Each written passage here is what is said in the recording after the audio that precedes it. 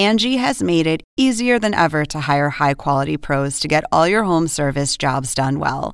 Just bring them your project online or with the Angie app, answer a few questions, and Angie will connect you with local pros who match your specific needs. Or book a service instantly at an upfront price. So join the millions of homeowners who use Angie to care for their homes and get your next home service job done well. Download the free Angie mobile app today or visit Angie.com. That's ANGI.com. This is GPS, the Global Public Square. Welcome to all of you in the United States and around the world. I'm Fareed Zakaria. Today on the show, the second richest man in the world, Bill Gates. He might be the wealthiest if he hadn't given away so much of his money trying to save the world. I'll talk to him about what he's learned while giving away his billions. Also, artificial intelligence. People worry it will steal their jobs. But if we get it right, might it save our lives? How AI could find the drug that cures your disease. And a Cold War spy story of a different kind. In the years after World War II, why did the United States give up the chance to control one of the world's most powerful institutions? I'll tell you. But first, here's my take. In recent weeks, attention has focused on two freshman Democratic members of Congress, Ilhan Omar and Rashida Tlaib, both of whom are Muslim and have made critical statements about Israel and its most ardent American supporters. Their tweets and comments have been portrayed by some as not simply criticisms of Israel, but rather evidence of a rising tide of anti-Semitism on the new left. Now, I don't know what's in the heart of the two representatives, but I do believe that Muslims should be particularly thoughtful when speaking about these issues because anti-Semitism has spread throughout the Islamic world like a cancer. Omar and Tlaib are, of course, not responsible for this in any way, but they should be aware of this poisonous intellectual climate. In 2014, the Anti-Defamation League did a survey in more than 100 countries of attitudes towards Jews and found that anti-Semitism was twice as common among Muslims than Christians, though it's far more prevalent in the Middle East than the Americas. It has sometimes tragically gone beyond words, morphing into terror attacks against Jews, even children, in countries like France. It might surprise people to know that it wasn't always this way. In fact, through much of history, the Muslim Middle East was hospitable to Jews when Christian Europe was killing or expelling them. The great historian Bernard Lewis once said to me, people often note that in the late 1940s and 50s, hundreds of thousands of Jews fled Arab countries. They rarely ask why so many Jews were living in those lands in the first place. One shouldn't exaggerate the status of Jews under Islamic rule. They were second-class citizens, but they were tolerated and encouraged to a far greater degree in Muslim societies than in Christian ones. Things changed in the late 19th century when, according to Lewis's seminal book, The Jews of Islam, as a direct result of European influence, movements appear among Muslims of which for the first time one can legitimately use the term anti-Semitic. Muslims started to worry that the British, who came to rule much of the Middle East, were favoring the small non-Muslim communities, especially Jews. In expressing their hostility to Jews, Muslims began importing European anti-Semitic tropes like the notion of blood libel. Noxious anti-Semitic works started to be translated into Arabic. What supercharged all these attitudes was the founding of Israel in 1948 and the determination of Arab leaders to defeat it. In their zeal to delegitimize the Jewish state, Arab states became vast propaganda machines for anti-Semitism, brainwashing generations of their people with the most hateful ideas about Jews. Anti-Semitism is now routine discourse in Muslim populations in the Middle East and, alas, far beyond. While some Arab governments have stepped back from the active promotion of hate, the damage has been done. It should be possible to criticize Israel.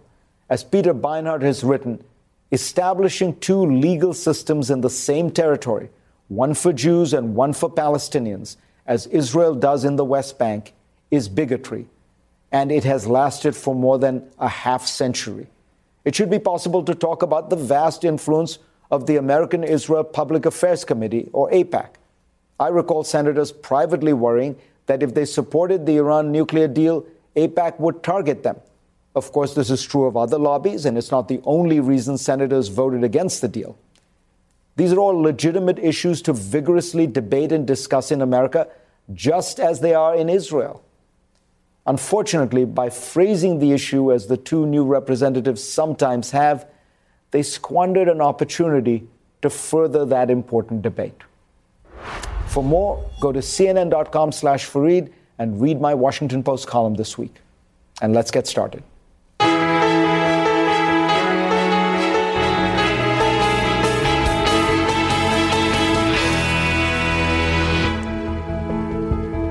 In 1975, Bill Gates dropped out of Harvard University to found Microsoft with his friend Paul Allen.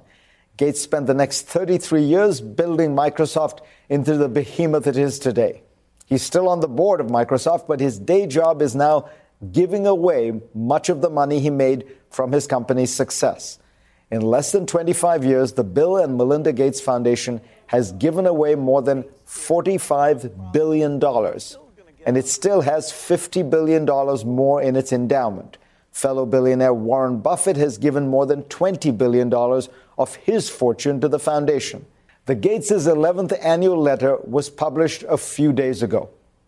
In it, they talk about what they learned last year in the process of trying to fight many of the problems that plague the world. I sat down with Bill Gates at his private offices near Seattle. Bill Gates, pleasure to have you on. Great to be here. There is a lot of talk these days about a kind of new economic mood. The cover of The Economist is about all the millennium socialists. There's talk of inequality. You yourself on this program have often said you think you're undertaxed. So now there are these proposals, and I wanted to ask you what you think of them. There's one that says there should be a 70% tax on marginal income, that is on income, I think, over $5 million. There's another which is a wealth tax on the total assets you have. What do you think of these? Are these reasonable ways to think about what to do about economic inequality today? Well, there's two reasons why the government needs to collect more revenue. One is that we only collect about 20% of GDP and we spend like 24% of GDP. So you can't let that deficit grow faster than the economy. The second is that the promises the government has made, like taking care of health care and pensions, those will become more expensive, a higher percentage of GDP. So we do need to collect more. And some people think the government, should provide even new promises, which is fine, but it just emphasizes there's no free lunch here. You'd have to collect more money. As you go about doing this additional collection, of course, you want to be progressive. You want the portion that comes from the top 1% or top 20% to be much higher. And so you have many ways of doing it. You can take the Social Security tax and take the limit off of that. You can take the ordinary income, which is salaried type income, and raise the rate, which is a little below 40%. You could raise it, some people have said, back up to 70%. You have to be careful of that, though, because even when that rate was high, the actual collection, because of ways people could defer, it never got above 40% actually.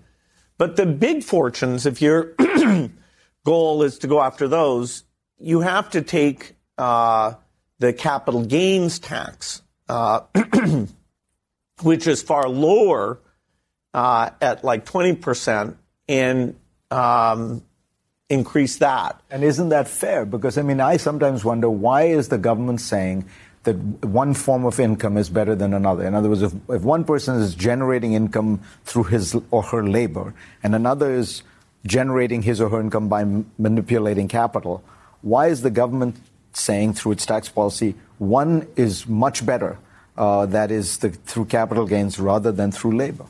Well, I happen to agree with you. Steve Ratner had an article that said, hey, why don't we make capital gains income and ordinary income taxed at the same rate? And it would get rid of a lot of complexity, because whenever those rates vary, you want to make one look like the other. And, the famous part is that hedge fund people take what their labor generates and get it over into the capital gains side. And so you would simplify that.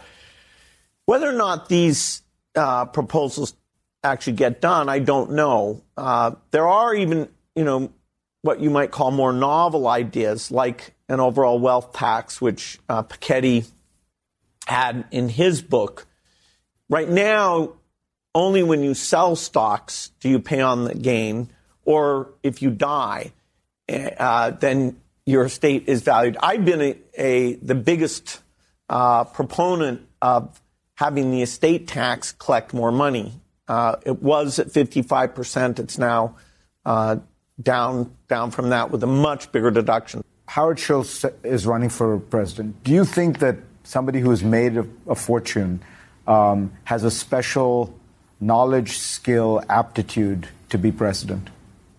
Well, yes, I think the success you have in your life before you run for office absolutely gives us a sense of your leadership skills, your understanding of very complex problems.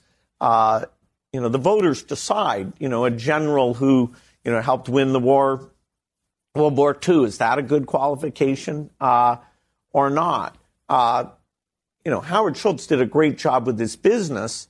And so there's some things that he gets some deep understandings from. Likewise, somebody who's been a mayor or a governor, they've been in an executive role as well. So I do think it's fine.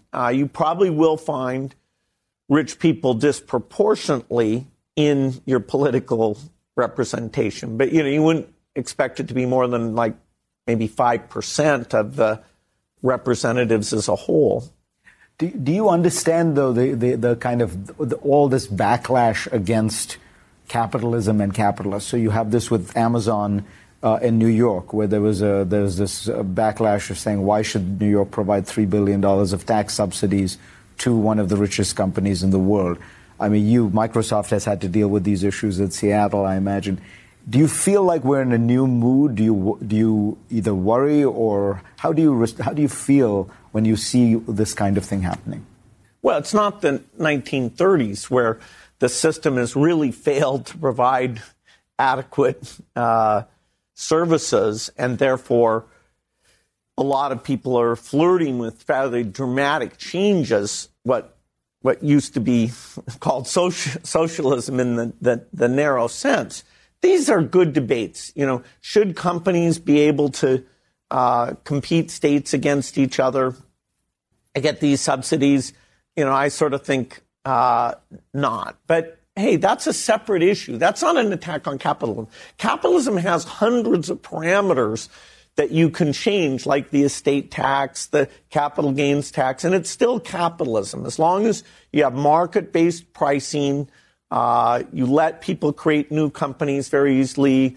If you think there's a lack of competition in some place, you come in and intervene on that. Part of the reason I think people should say, okay, some things are going well overall, is that flirting with radical change, dramatic change to how we run these systems, my vote will be not to make a radical change. Now, you can say I'm biased because this system has worked very well for me, and I plead guilty to that. But as I look overall at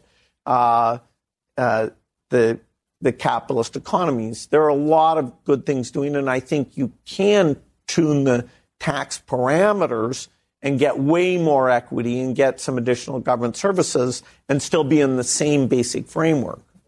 Stay with us. When we come back, bovine flatulence and reinventing toilets. Why they will both change the world. Bill Gates will explain.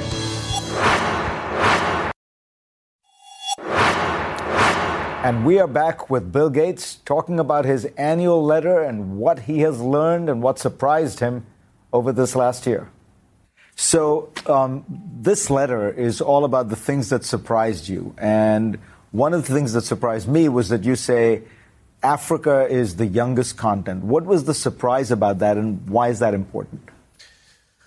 Well, when people think about population growth, they tend to think that there's more babies being born. In fact, the number of babies has peaked, and outside of Africa, it's going down quite a bit. But Africa is just making up for that. And so it's going to have over half the young people are going to be on one continent. Now, that continent will also have 90% of the people living in extreme poverty. It has some of the weakest governance in the world. So the question of, do we invest in Africa and make those youth an asset, or are they an incredible source of instability? It's way more stark than when I started to look into how different is Africa. You say that one of the big challenges of dealing with women's health issues, but issues that are often called women's issues, is that there is actually very bad data on women. I assume that means that we don't separate out this aggregate data and understand how much of it is women, how much of it is men. Exactly. We do know that if income gets into the hands of women, they use it for the school fees, a more nutritious diet, in a way that lifts the family up in a better way. And so looking in as we're doing... What do men do if you give them? Maybe buy alcohol, cigarettes, less long-term beneficial for the family. And so as we're creating these digital bank accounts, we need to understand, okay, are they in women's hands or not? Or as we're doing new agricultural things, we need to figure out, okay, which are the crops that the women get involved with? For example, chickens in Africa, that's very much a women's thing. So we've put a lot more emphasis into that. So getting the data broken down to see, okay, why do men own more of the cell phones? Do they do more of the bank accounts? That helps you with your interventions. And so that's why Melinda says in here, data is sexist. That is, if we don't have the breakdown, we might miss our gender sensitivity. A New York City is going to be built every month for the next 40 years. What does that mean? Is that good or bad? Well, I use that as an opportunity to explain that when people think of climate change, they think mostly about electricity. And that's only a quarter of the emissions come from coal, natural gas plants that are generating your electricity. When we make materials like steel and cement, those two alone are about an eighth of the emissions. And so the fact that we're going to build these cities, that the world is urbanizing, means that unless you have a totally zero-emission way of making steel and cement, then you haven't come near to solving the overall climate problem. And so moving away, the term clean energy has handicapped the field because that makes people think, oh, maybe it's just electricity and passenger cars, and they don't see agriculture, industry, buses, trains as part of the problem. One crucial part is agriculture, and one thing you said you were particularly surprised by was how great a problem bovine flatulence is. Do you want to explain what that is and why it's a problem? Yeah, so the animals that can eat grass have very unusual stomachs that have these bacteria that are methanogenic in there, and so they leak natural gas, both out the front and the back. And so people have said, well, let's change the hay or throw some things in there. And nobody knows how to get rid of No one knows how to get cows to stop farting. Exactly, or burping. And so there is artificial meat, but that's at a very early stage. But that's another big source of greenhouse gas emission. So, I'm just trying to make sure that the people who acknowledge the problem, which I think is fantastic, that they understand the breadth of innovation required before you can get anywhere near to what we have to do, which is zero. If it was a 50% reduction, then you could ignore, okay, leave the cows alone. But because we're trying to avoid the temperature continuing to go up, you do need to go to zero. Otherwise, you're continuing to have temperature increase. You threw a party in Beijing, a toilet fair. Why are you obsessed with toilets? Well, I guess I'm obsessed. The challenge is that with the world urbanizing in these developing countries, the biggest cities in the world will be places like Lagos, 20, 30 million people. And the way we think of sanitation in the rich world is we build sewer systems, we put a lot of clean water in, and we build a processing plant. That is so expensive that these developing country cities won't have it. And so whenever you tour a slum, you might smell or see that human waste is not being removed and processed. And so the new idea is that the toilet itself would essentially burn up the human waste, turn it into ash, and get rid of both the smell and the disease-causing nature of human waste. And that's the challenge we put to engineers 7 years ago. And in Beijing, we showed how far we've come. So we have toilets that do this magic thing. They are 10 times more expensive than they'll need to be, but we're encouraged. We'll get those out, sell them to places like tourist areas, and use that volume, hopefully over the next 5 years, to get this $500 self-contained toilet. So when you look at the problem of climate change, and as you said, to get to zero emissions involves revolutions in, dozens and dozens of crucial parts of the world. You've got, the problem of toilets. You've got massive urbanization. You've got the reality of Africa with all these young men. Doesn't it get you down? Doesn't it make you think these problems are insurmountable? They're so large. No, absolutely not. I mean, you have to remember the base case. We were all subsistence farmers, and on average, people lived to about age 30. And then as energy came along, industrial revolution and, the digital revolution and, the understanding of biology, life has improved dramatically. And, so childhood death went from about 10% before our foundation got going. Now, with our partners, we have it down to 5% globally. Children died before the age of 5. And it used to be 10%, it's now 5%. So you've cut it in half. Exactly. So that's 6 million children a year who survive that were not surviving as recently as 1990.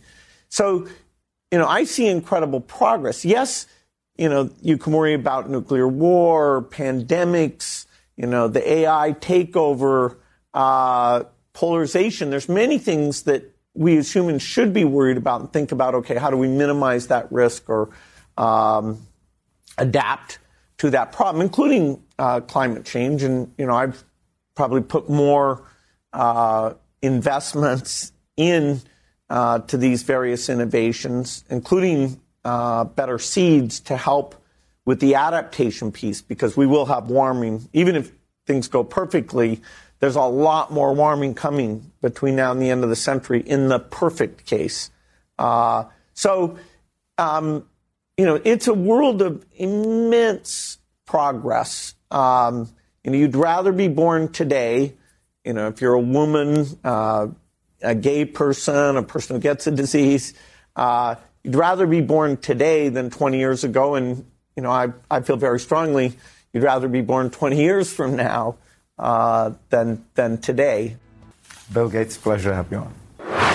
Next on GPS, in 1946, as America grew more and more worried about the communist menace from Russia, a grave concern about the allegiances of an American official changed how two great global institutions are run. That change is still in effect today. The amazing spy story when we come back. Now for our What in the World segment. President Trump has displayed what one could call irony in his cabinet picks, appointing, for example, a climate change skeptic to head the EPA. This month, Trump was true to form when it came time to nominate a new head of the World Bank.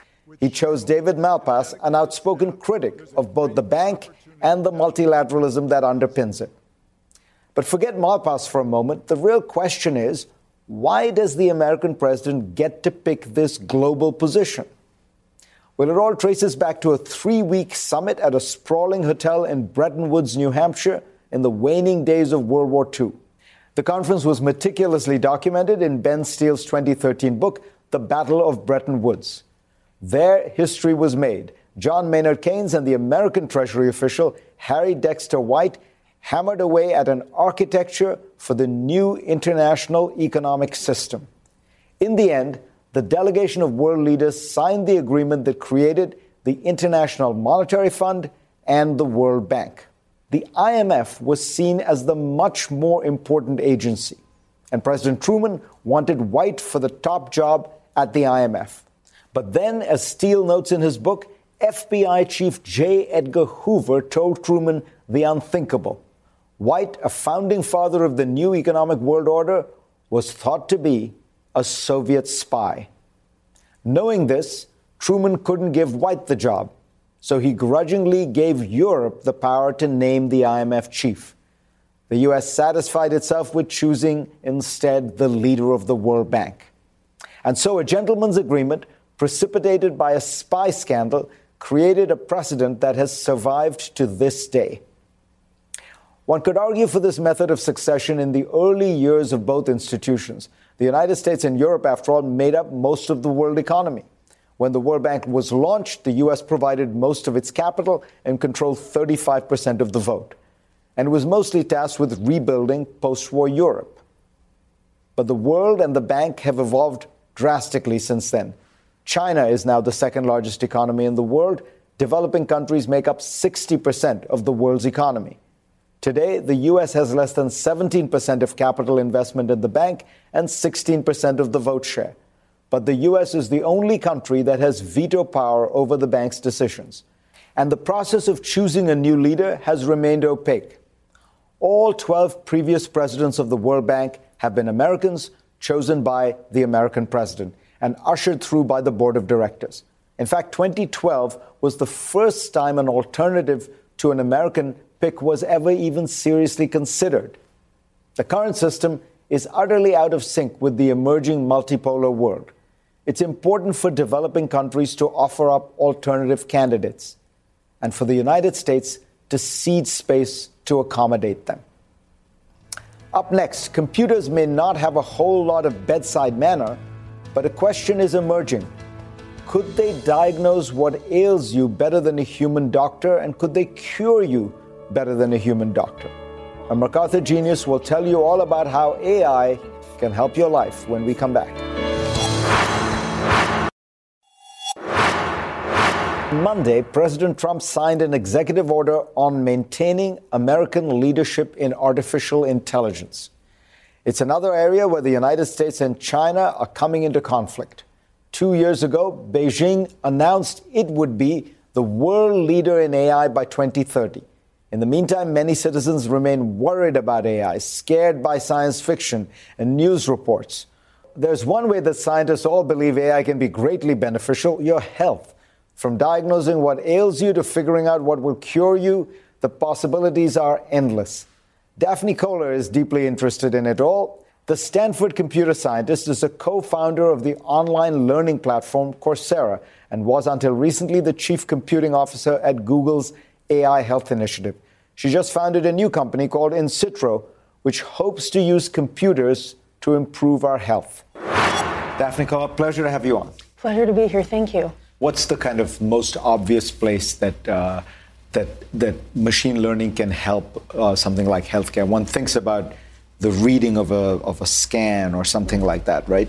The most obvious application for machine learning in healthcare is on the diagnostic side. When you look at a patient record or a scan and you're supposed to predict what the patient has, this is something that could be done from multiple different types of data sources, ranging from looking at an X-ray scan or a pathology slide all the way through some of the more modern tools like looking at a liquid biopsy and actually thinking about what fragments of DNA are found in the blood. And why would the computer be better than the great doctor who's seen a whole bunch of these scans and can tell what the patterns look like? Well, on the DNA side, people are actually not really good at looking at fragments of DNA and figuring out what they mean. But what's really surprising is that even on the imaging side, where you would think, you're right, people have been looking at these things for literally a century. Why would a computer be able to do better? Computers are able to discern subtle patterns in these images that are very hard for people to see, partly because they can look at so many different samples and extract commonalities that people just can't hold in their heads. You look at a cancer pathology image, there's thousands of cells in there. Some of them are aberrant this way, some of them are aberrant that way. How do you put all that together into something that corresponds to a prognosis or a diagnostic? But I think it becomes even more pressing when it's data types that people have no idea how to look at. Like you do one of those liquid biopsies and you're looking for very subtle changes in the composition of DNA that is present in the blood. People have no idea how to look at that data. So outside of diagnostics, I think everybody understands the computer can look at images with much greater detail and accuracy than human beings. Are there other areas? Because it feels like this could be applied to other things. Yeah, I think that diagnostics is perhaps the most obvious one, but maybe more interesting are some of the less obvious applications, like the work that we've started to do on therapeutics. Therapeutics is not in itself an obvious prediction task. It's more of a design problem. You're looking to design a therapeutic, a treatment that has a particular therapeutic effect on a person. And so how do you define that even as a machine learning problem? Where do you get the data to train a computer to make those predictions? Actually a really interesting and subtle question. And so let me understand it, because when you're trying to look at a therapy, you say, okay, there's a problem, we think we have a therapy for it, and now we're going to try it out. And that trial process is what is very long and expensive and laborious, and only 1 out of 20 drugs often make it, right? That's right. And so the idea is what? That the computer will simulate and can do thousands and thousands of kind of mock trials? Yeah, so our ability at this point to simulate human biology is incredibly far in the future. Our understanding of human biology is in such early stages relative to the complexity of the system that we're nowhere close to being able to simulate even a single human cell, far less the entirety of the human body. I think the big question is, can we create a data set that will allow us to at least, to some extent, predict what a perturbation, a change in the human system, changing the activity level of a protein. Right. What will it do to the overall human health outcome, for instance? So paint a picture for me. If 10 years from now, if you're successful at the scale at which technology has been evolving, could I go in and get a series of scans which would tell me you have incipient, very, very early stage, almost undetectable, whatever it is, cancer or whatever, and we're going to put you on a series of therapies because we've been able to see these things way before, years before they would ever have manifest in any kind of symptom? I think that's going to be part of it. Some of that would even begin earlier, before you ever had the scans, by simply looking at, for instance, your genetics and being able to tell you that you should go get scanned more often. Now, you have to be careful about that because you don't want people to go get scanned and have all these false positives that lead to increasing health costs, maybe without improving outcomes. But the other component is, once I catch it early, what's going to work for you? There's a lot of drugs that work for 10 or 20% of people, but don't work for the remainder. So in a sense, what you're doing is you've come at the intersection of these two great technological revolutions that have taken place. One in bio, with the mapping of the human genome and things like that, and the other in machine learning, right? You're absolutely right. I actually think of science as proceeding in a set of epochs, where if you think about the late 1800s was chemistry with the periodic table, and then the early 1900s was physics with understanding the nature between matter and energy, and then 1950s was computing. In 1990s, we had an interesting bifurcation. There was the era of data, which emerged directly from computing, and the era of what you might call quantifiable biology, biology that included the human genome and the ability to measure the activity levels of different genes and proteins and high-resolution microscopy. And I think those two threads are about to converge into a new epoch of science that is what you might call biodata, and the ability to not only measure biology at scale, but also interpret the outcome and then engineer those outcomes to achieve, engineer the system to achieve better outcomes for people. Better outcomes, but maybe not eternal life. I think eternal life is a stretch. Let's just say we have not seen a feasibility proof of eternal life, and so I'm not convinced that that is even a likely outcome. I'm not even sure it's a desirable outcome. Daphne Koller, pleasure to have you on. Thank you very much. Up next, a guest book recommendation from none other than Bill Gates. Countries like Japan and South Korea face a demographic crisis due to chronically low birth rates.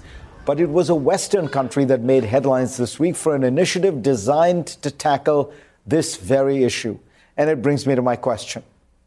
Which country announced that mothers of at least 4 children would be exempt from income tax? Hungary, Italy, Portugal, or Poland? Stay tuned and we'll tell you the correct answer. This week, I asked Bill Gates to give us his recommendation for a book. My book would be $1 Billion Whale. It's a sad story of corruption in international finance, but fascinating. You know, as Bad Blood is to biotech, $1 Billion Whale is to international finance. Not as profound as Pinker, Smil, Rosling, but a wonderful read. Very quick, thrilling. Thank you to Bill Gates for his book recommendation. Let me tell you about one more. The 2019 Victorian Prize for Literature, one of Australia's most important book prizes, was recently awarded to an author who was not allowed into the country to collect it. As you may know, Australia's immigration policies are pretty hardline. Indeed, Donald Trump told the country's former prime minister, quote, "You are worse than I am," unquote, during a conversation about refugees.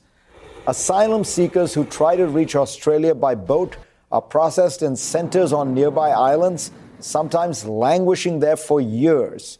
Human rights groups and the United Nations have expressed concern over such island centers and the health of the detainees, and debates over opening and closing centers continue. Well, this year's winner of the Victorian Prize for Literature, No Friend But the Mountains, was written by Behrouz Boochani, an Iranian Kurd who was held in Australian detention centers on Papua New Guinea's Manus Island for nearly 6 years. He wrote the award-winning book from the island by arduously typing it out on his mobile phone and sending sections via WhatsApp messages. He may have had to rely on his cell phone to deliver his message, but his victory with this book prize is more than anything else a testament to the power of words, no matter where they come from. I have been in a cage for years, but throughout this time, my mind has always been producing words. And these words have taken me across borders, taken me overseas and to unknown places. I truly believe words are more powerful than the fences of this place, this prison. This is a beautiful moment. Let us all rejoice tonight in the power of literature. The answer to my GPS challenge this week is A. Hungarian Prime Minister and far-right poster child Viktor Orban announced in his annual address to the nation that women who bear 4 or more children would be completely exempt from income taxes for life. The policy, which is meant to address the country's low birth rates, is not unique. Nations from Russia to South Korea pay cash to growing families. And you may remember these viral video campaigns urging Polish couples to emulate bunnies, Danish ones to do it for Denmark, and for patriotic Singaporeans on Independence Day. Let's not watch fireworks, let's make them instead. Yeah. It's national night, and I want a baby, boo. What makes Hungary's policies different is Orban's characteristic xenophobia. We want Hungarian children. Migration for us is surrender. Thanks to all of you for being part of my program this week. I will see you next week. Now streaming exclusively on Max, a new CNN flash doc about the album that has Nashville talking, Call Me Country. Beyoncé and Nashville's Renaissance. Watch it at max.com/callmecountry. Max subscription required.